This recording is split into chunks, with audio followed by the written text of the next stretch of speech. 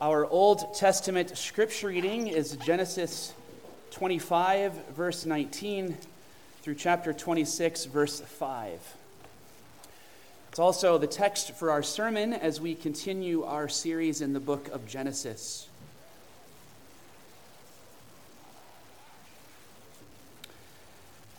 Genesis 25 begins speaking of the death of Abraham, which we spoke of a few weeks ago in connection with the death of Sarah. So we're not reading those verses. We're beginning at verse 19.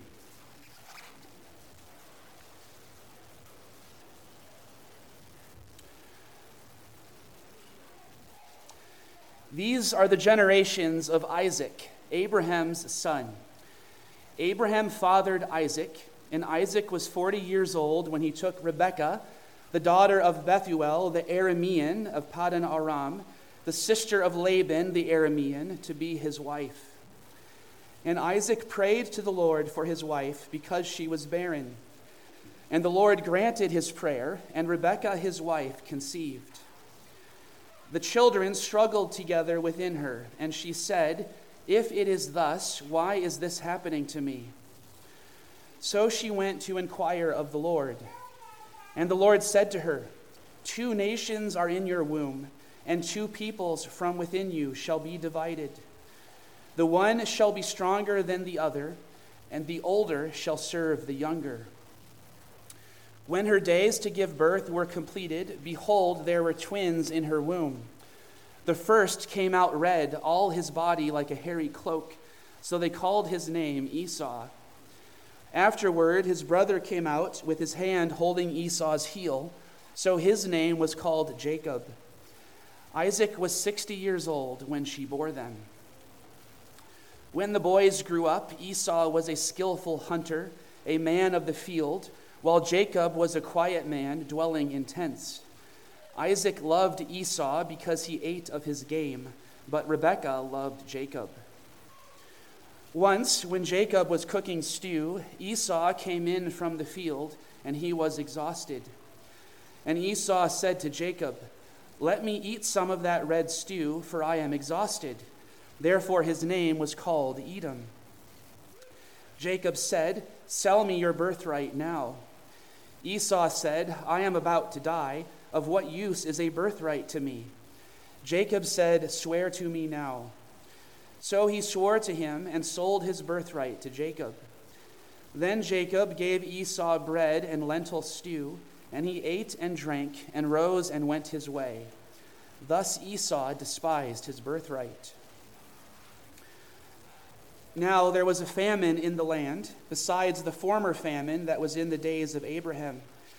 And Isaac went to Gerar to Abimelech, king of the Philistines. And the Lord appeared to him and said, "Do not go down to Egypt. Dwell in the land of which I shall tell you. Sojourn in this land, and I will be with you and will bless you. For to you and to your offspring I will give all these lands. And I will establish the oath that I swore to Abraham your father. I will multiply your offspring as the stars of heaven, and will give to your offspring all these lands. And in your offspring all the nations of the earth shall be blessed. Because Abraham obeyed my voice and kept my charge, my commandments, my statutes, and my laws." This is the word of the Lord. Thanks be to God. Our New Testament reading is Revelation 19, verses 6 through 10. This was our New Testament reading last week. I accidentally left it in the bulletin, so here it is again. But we're going to stay with it. These are beautiful words in general. The reading of Scripture is a means of grace. We anticipate that with these words, and I'm pretty sure we can weave it into the sermon. Revelation 19, verses 6 through 10. Then I heard what seemed to be the voice of a great multitude, like the roar of many waters, and like the sound of mighty peals of thunder, crying out, "Hallelujah! For the Lord our God, the Almighty, reigns. Let us rejoice and exult and give him the glory.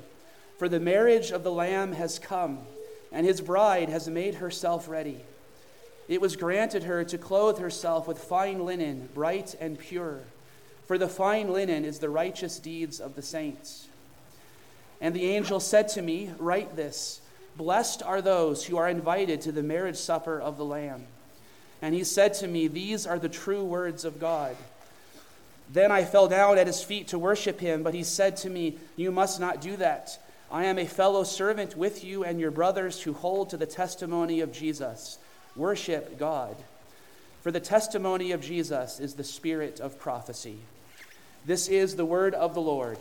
Thanks be to God. Let us pray.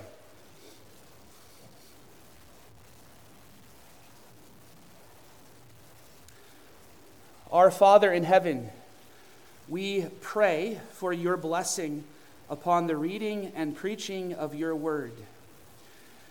Because we need that blessing, we pray for the presence and work of your Holy Spirit. You know, with perfect wisdom and love, exactly what each of us needs to receive from your word this morning. And so we pray that you would overcome our weaknesses as creatures, our weaknesses as sinners, that we might, by your Spirit's power and presence, hear and receive what you have for us from your word. We ask you to do this for us through this, the preaching of your holy word. For we pray in Jesus' name. Amen.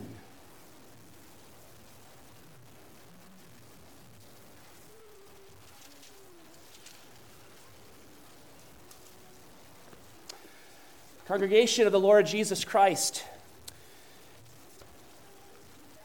in the ordinary flow of the historic Christian patterns of worship, a flow that we seek to reflect in our order of worship as a Reformed church, the gospel has been clearly proclaimed. We have been called into God's presence for worship. Already there is good news that we are welcome in the presence of God. We have confessed our sins, and in response to that, we have been assured of our status in Christ. This morning, we have seen baptism. In our assurance of pardon, we read responsively. The way those words are divided out is a way that some scholars think quite possibly reflects an ancient baptismal profession of faith.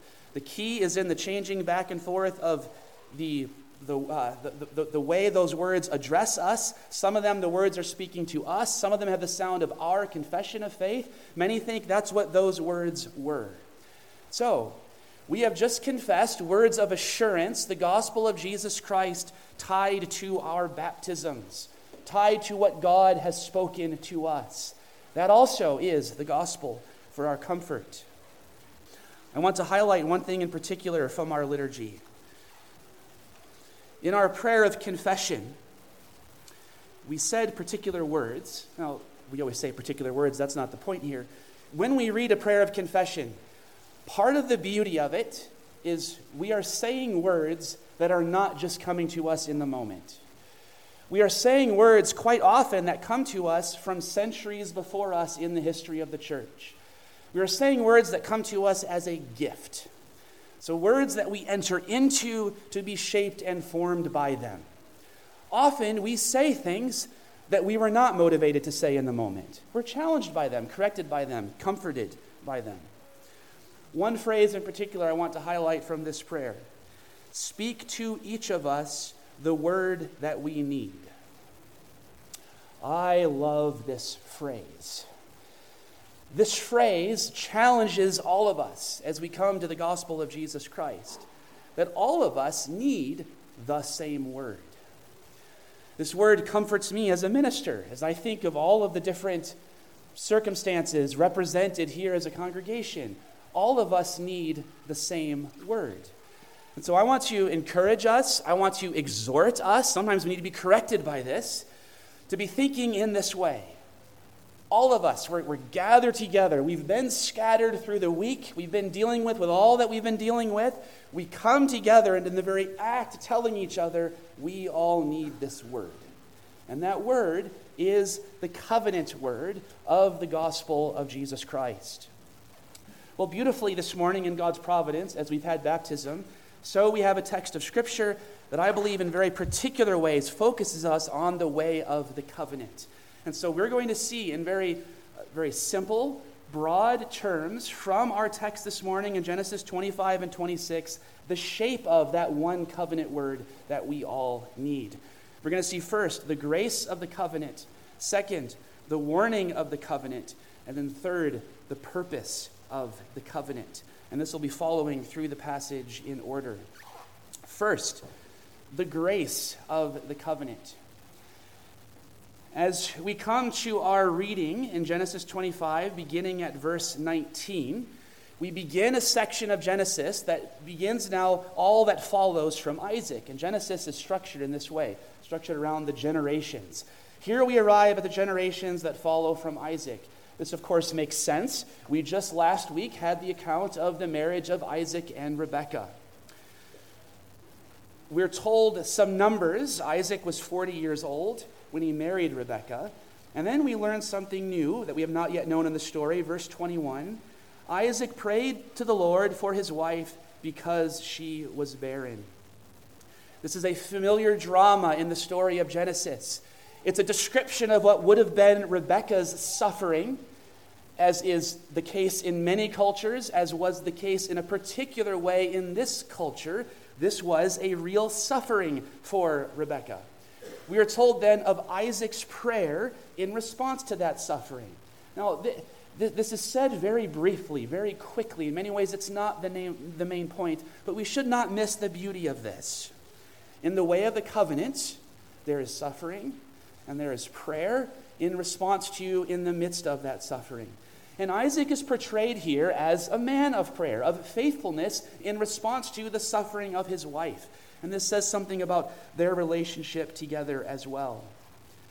Isaac prayed to the Lord for his wife because she was barren, and the Lord granted his prayer, and Rebekah, his wife, conceived. What's the heading for this section? The grace of the covenant. What is the grace here, first of all? Well, the issue here, as much as we should say, and we must say, this is Rebekah's suffering, this is Isaac's faithfulness, praying in that context. The real issue is this is the line of promise. This is the family from whom the Christ has been promised. And so the drama, when there is barrenness in that house, the drama is, will God do what he has promised? Will he one day bring that Savior he said would come? And so when God then grants the prayer, that is the issue. All of it for the sake of Christ. So we could say, from the very beginning, what do we need to hear every Lord's Day? God has always been acting from the beginning to bring about your salvation in Christ, and here he is doing that. There's more we can say about this grace of the covenant. It is often difficult. It is often not right away. In the telling of the story, this quick verse, it sounds really simple. Rebekah is suffering. Isaac prays. God answers his prayer. Rebekah conceives.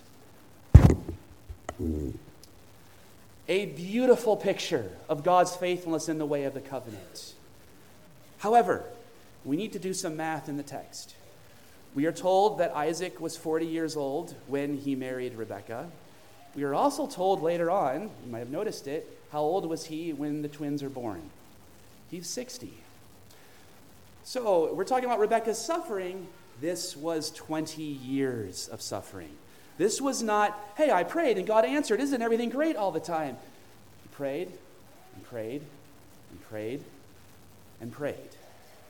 Let's remember that. In the grace of the covenant, it's not always on our timeline, not always when we would desire to see it, and that has always been the case as well.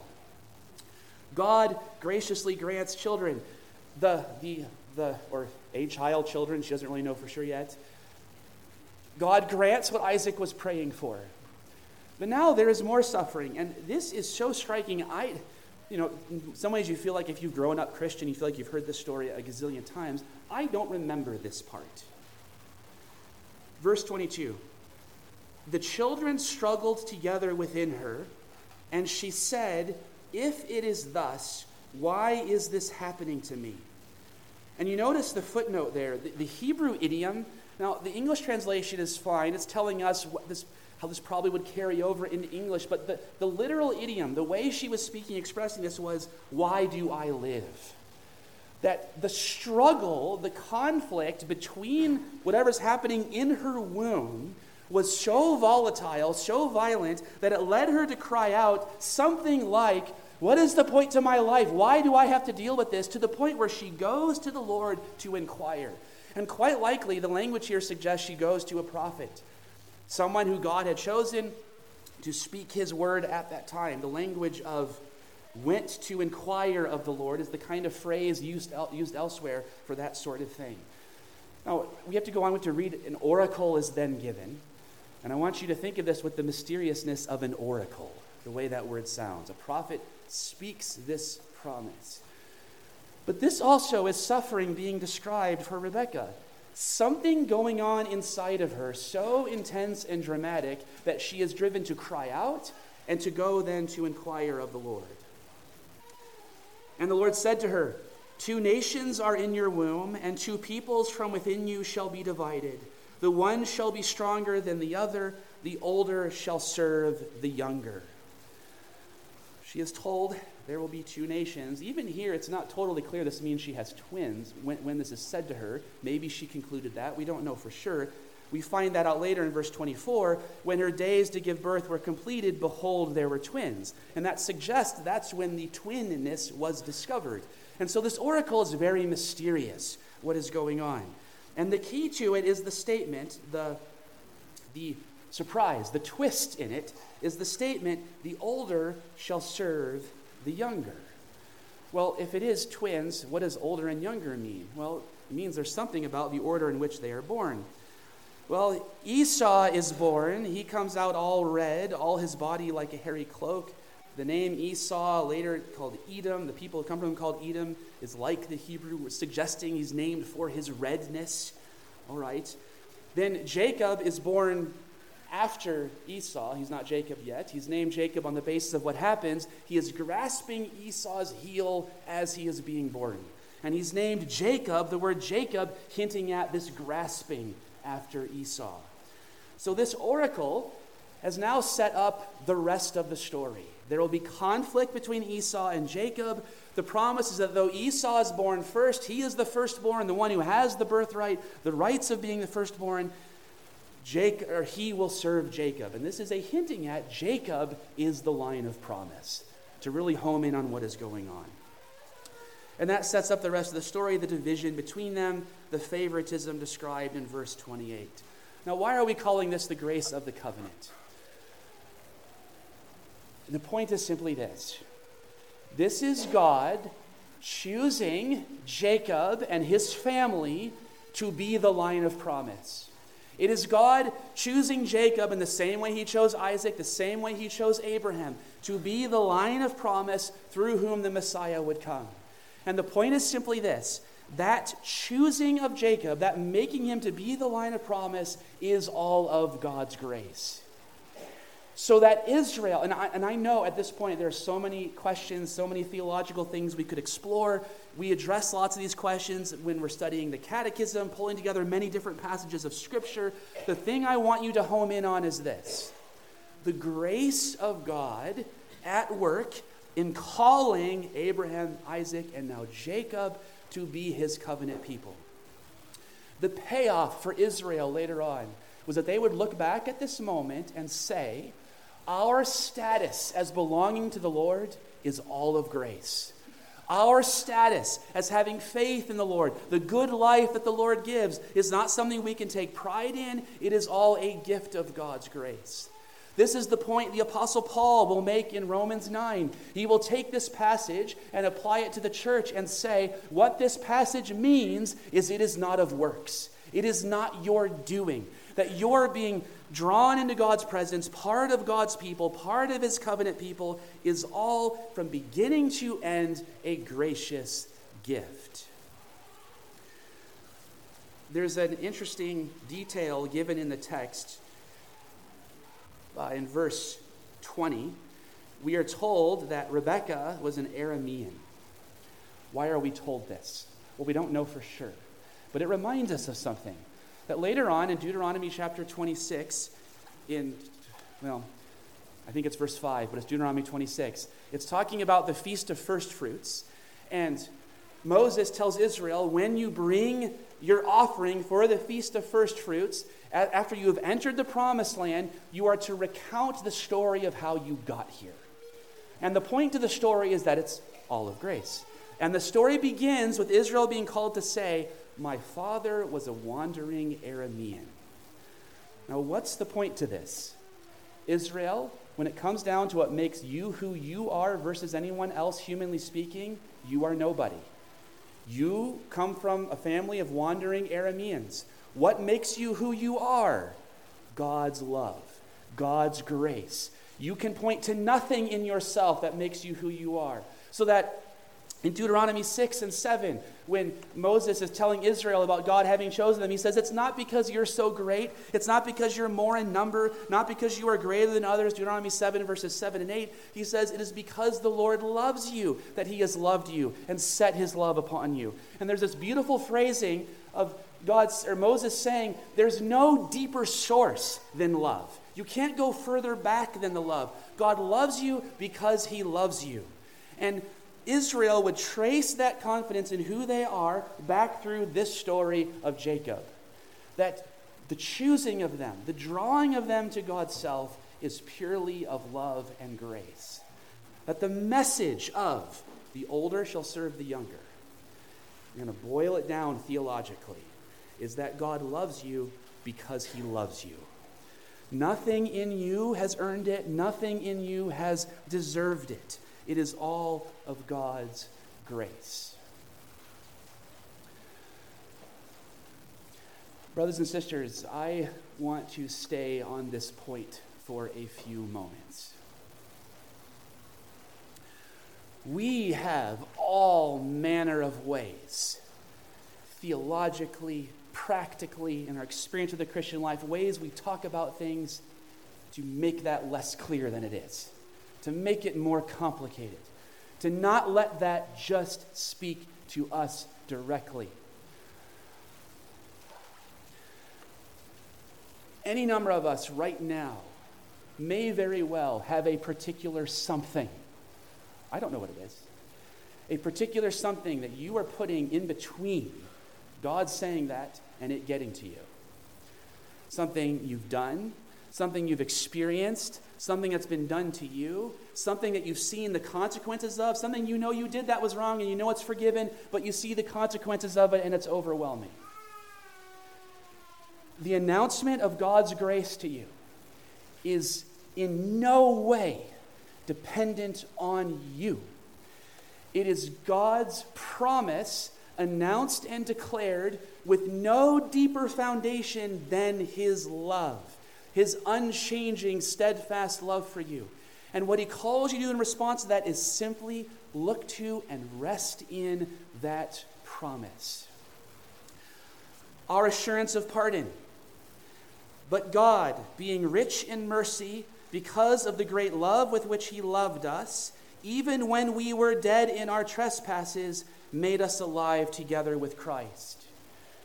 Do you hear the echoes of Deuteronomy 7? He loves you because he loves you.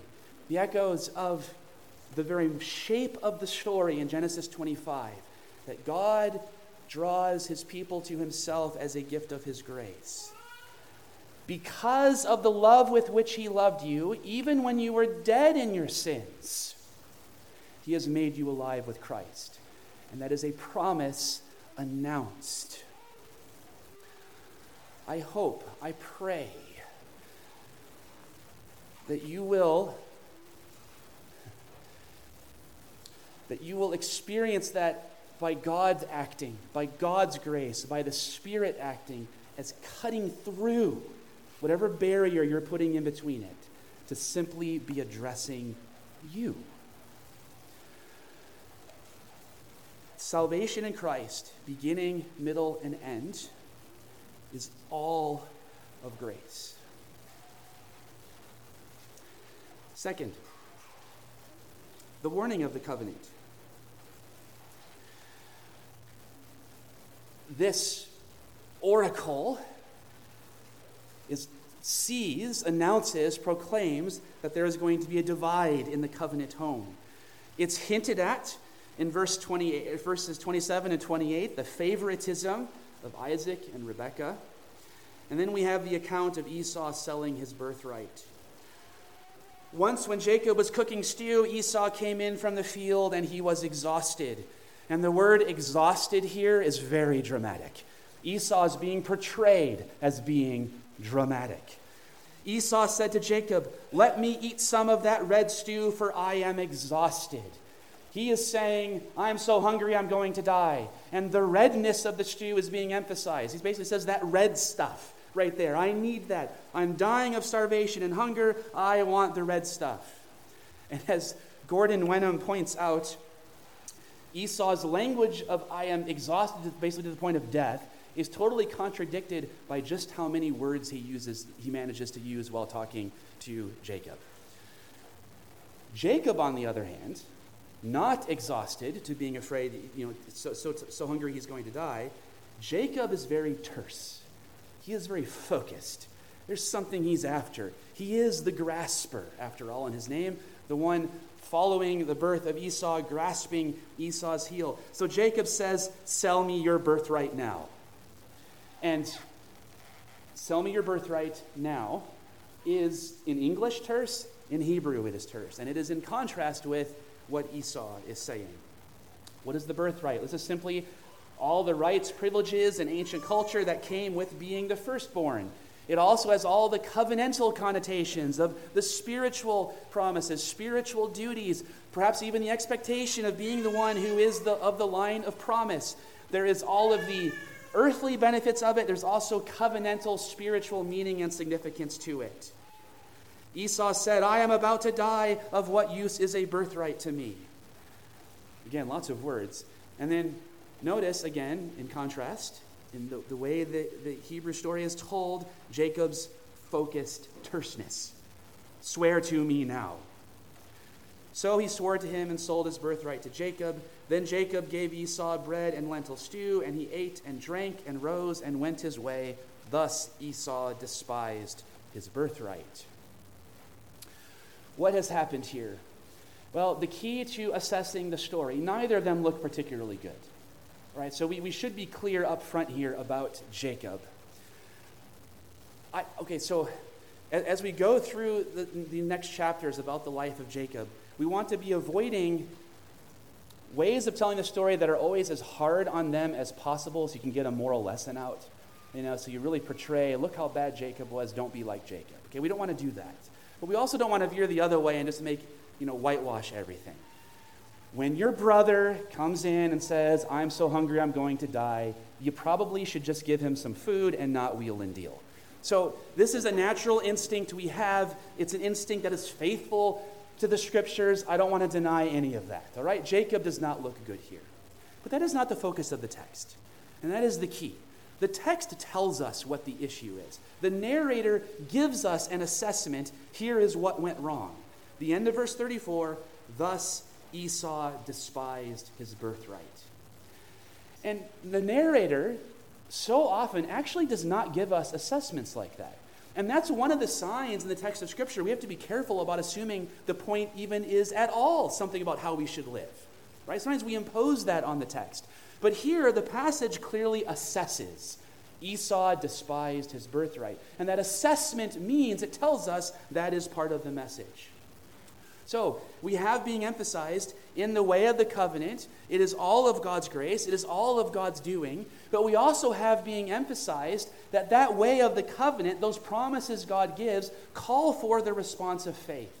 And the text so often warns us of what the failure to respond in faith looks like, what the path of destruction looks like, what the path of turning away from that way of faith in God's promises. And Esau here is a picture of that. We can say in very simple terms, and I know this can sound trite, but I don't want to make it complicated to make it not sound trite, just it's not trite. What has Esau done? He has pursued his physical appetites instead of that which ultimately matters spiritually.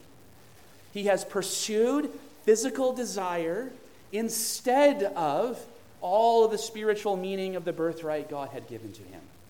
And his pursuit of that physical appetite was itself a rejection of that spiritual thing. He despised his birthright.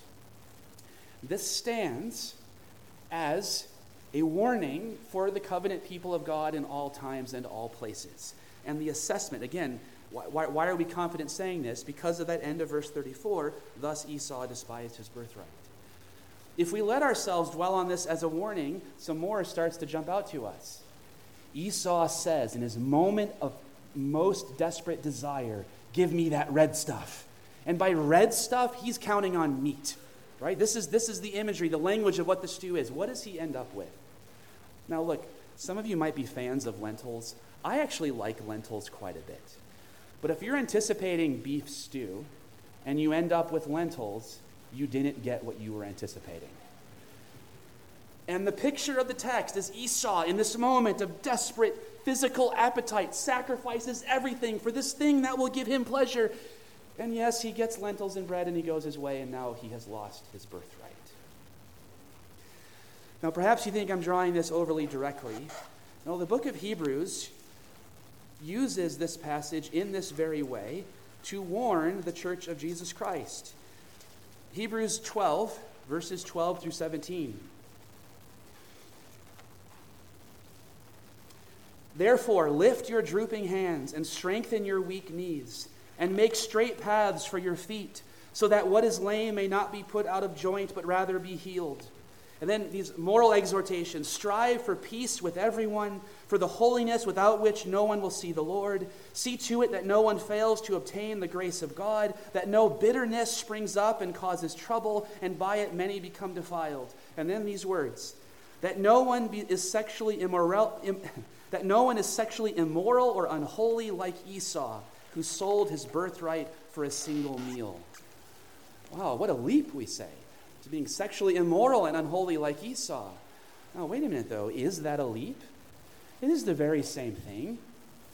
A pursuing physical appetite in the path of rejecting the spiritual path that God has shown us that is good. And notice how in both circumstances, whether it be the beef stew or whether it be sexuality, it is a good gift of God, meant to be enjoyed, meant to be delighted in, that is twisted and distorted, that is in fact destroyed when it is pursued as an ultimate thing, when it is pursued in rejection of that which God has shown us and revealed to us. And so the warning here, the book of Hebrews says, stands for the covenant people of all times and all places. Beware that we are full of good desires that God has given us, that when they run amok, when they are made ultimate, when they are made the main thing, when they refuse to follow what God has said is the life that is good, are destructive. And you can go all the way down to the details of that red stuff, and then it's lentils. This is how it will always go. If you grasp the vapor as though it is the ultimate thing, it will slip through your fingers. It will not satisfy. And every one of us has something of this life that is good, but that we are tempted. We are tempted to cling to it, to grasp after it, to, at times, stare down that path of destruction by which we would throw everything away to pursue it. And this text must warn us that there is real danger. But what then is our answer? You say, all right, I feel the conviction, I feel the warning, what do I do? What have we been saying all morning? Look to the grace of God in Christ.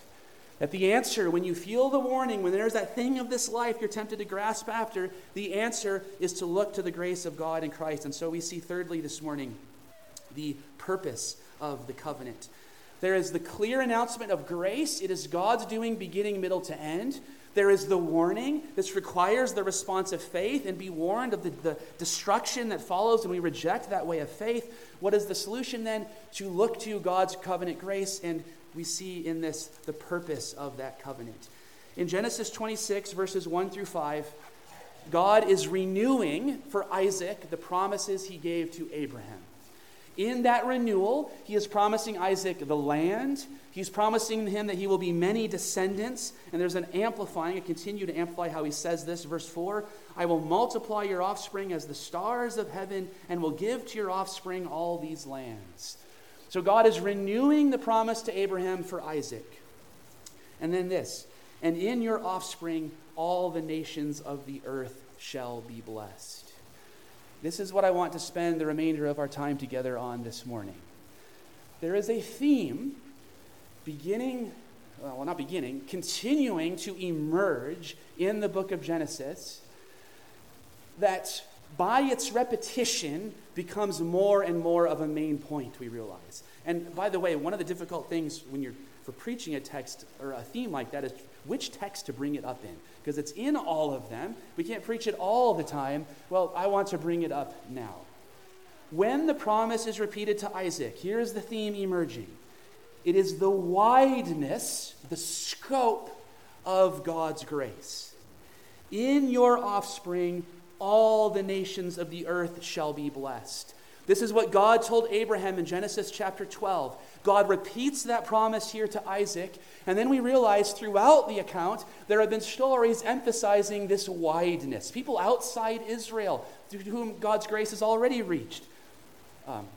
Abimelech, back in the story with Abraham, we think of Melchizedek, we think of the scope of the text so often being the nations. Here is the wideness of God's grace. All the nations of the earth shall be blessed. Some of us, maybe a lot of us, I'm actually not sure. You have to decide for yourself. Some of us, back at that Jacob and Esau bit, the older will serve the younger. And when I went to the point of alluding to Romans chapter 9 and said that's about God's grace and salvation, that's not of our works, some of us tailspinned out into questions about the narrowness of God's grace. Who's in, who's out? Some of us went into questions about how does all that work out? How do I make sense of that? Where am I in this? In the context of the story in which the choosing of Jacob seems to, maybe if you think that way, suggest a kind of narrowness, a kind of particularity that makes us maybe worry about in and out and all of these kinds of things. In that moment of the account where there is a focusing on Isaac, a focusing, a narrowing on Jacob, the promise given as the point to that focusing is that all the nations of the earth will be blessed. It is the bigness of it, the wideness of it, the worldwide scope of the purposes of God's grace. We must hear the narrowing of God's choosing as always being for the sake of all the nations of the world. Because God's choosing Jacob was not just about Jacob. It was ultimately for the sake of the Christ who would come from him. And the Christ who would come from Jacob's line would then say, go make disciples of all nations. And this is a theme that begins to emerge more and more and more that we neglect. And we neglect it to our hurt. To our hurt for our own personal experience of God's grace and to the hurt of the mission of the church. That the overall theme and trajectory of Scripture is the wideness and the broadness and the bigness of God working to save all of the nations of the world. And so I want to warn you from this text with those words about all nations, I want to warn you against the doctrines of God's stinginess. They are false.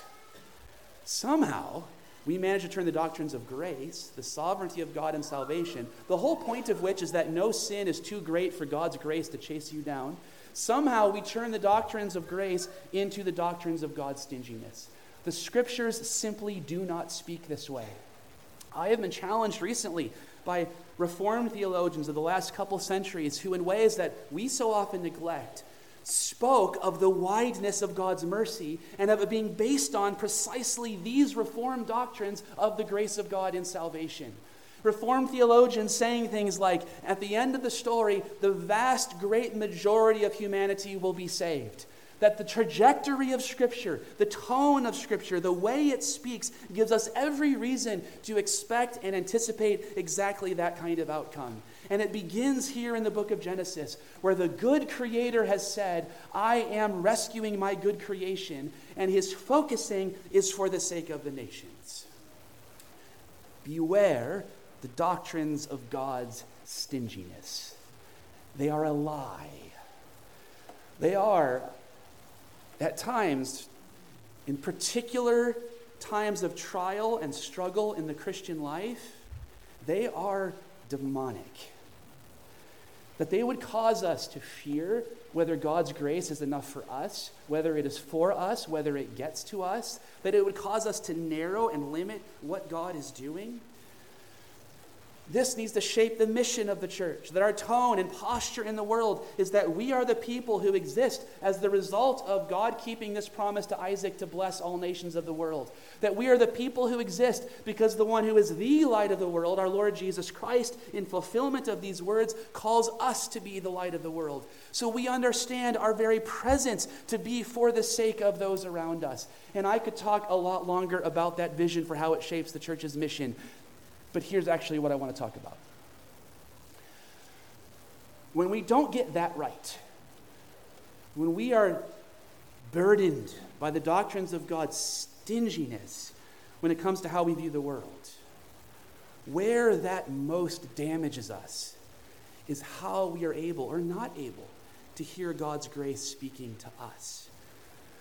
Let this broadness, wideness of God's grace as it is announced to Isaac, let this form your willingness to just rest in what God's word has said to you. Let this form your willingness to not need to solve everything, to figure everything out, to have every possible answer, but to simply rest in the broadness of the very heart and character of God. Brothers and sisters, the world is a dark place.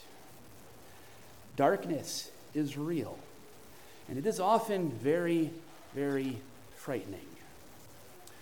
We need the light of this good news, that the light shines in the darkness, and the darkness has not overcome it. And that light that shines through our Lord Jesus Christ is the fulfillment of God's ancient promise that through his chosen people, all the nations of the earth would be blessed. In the midst of the darkness, this is what you need. Sister, brother, rest. And in the midst of the darkness, this is what the world needs.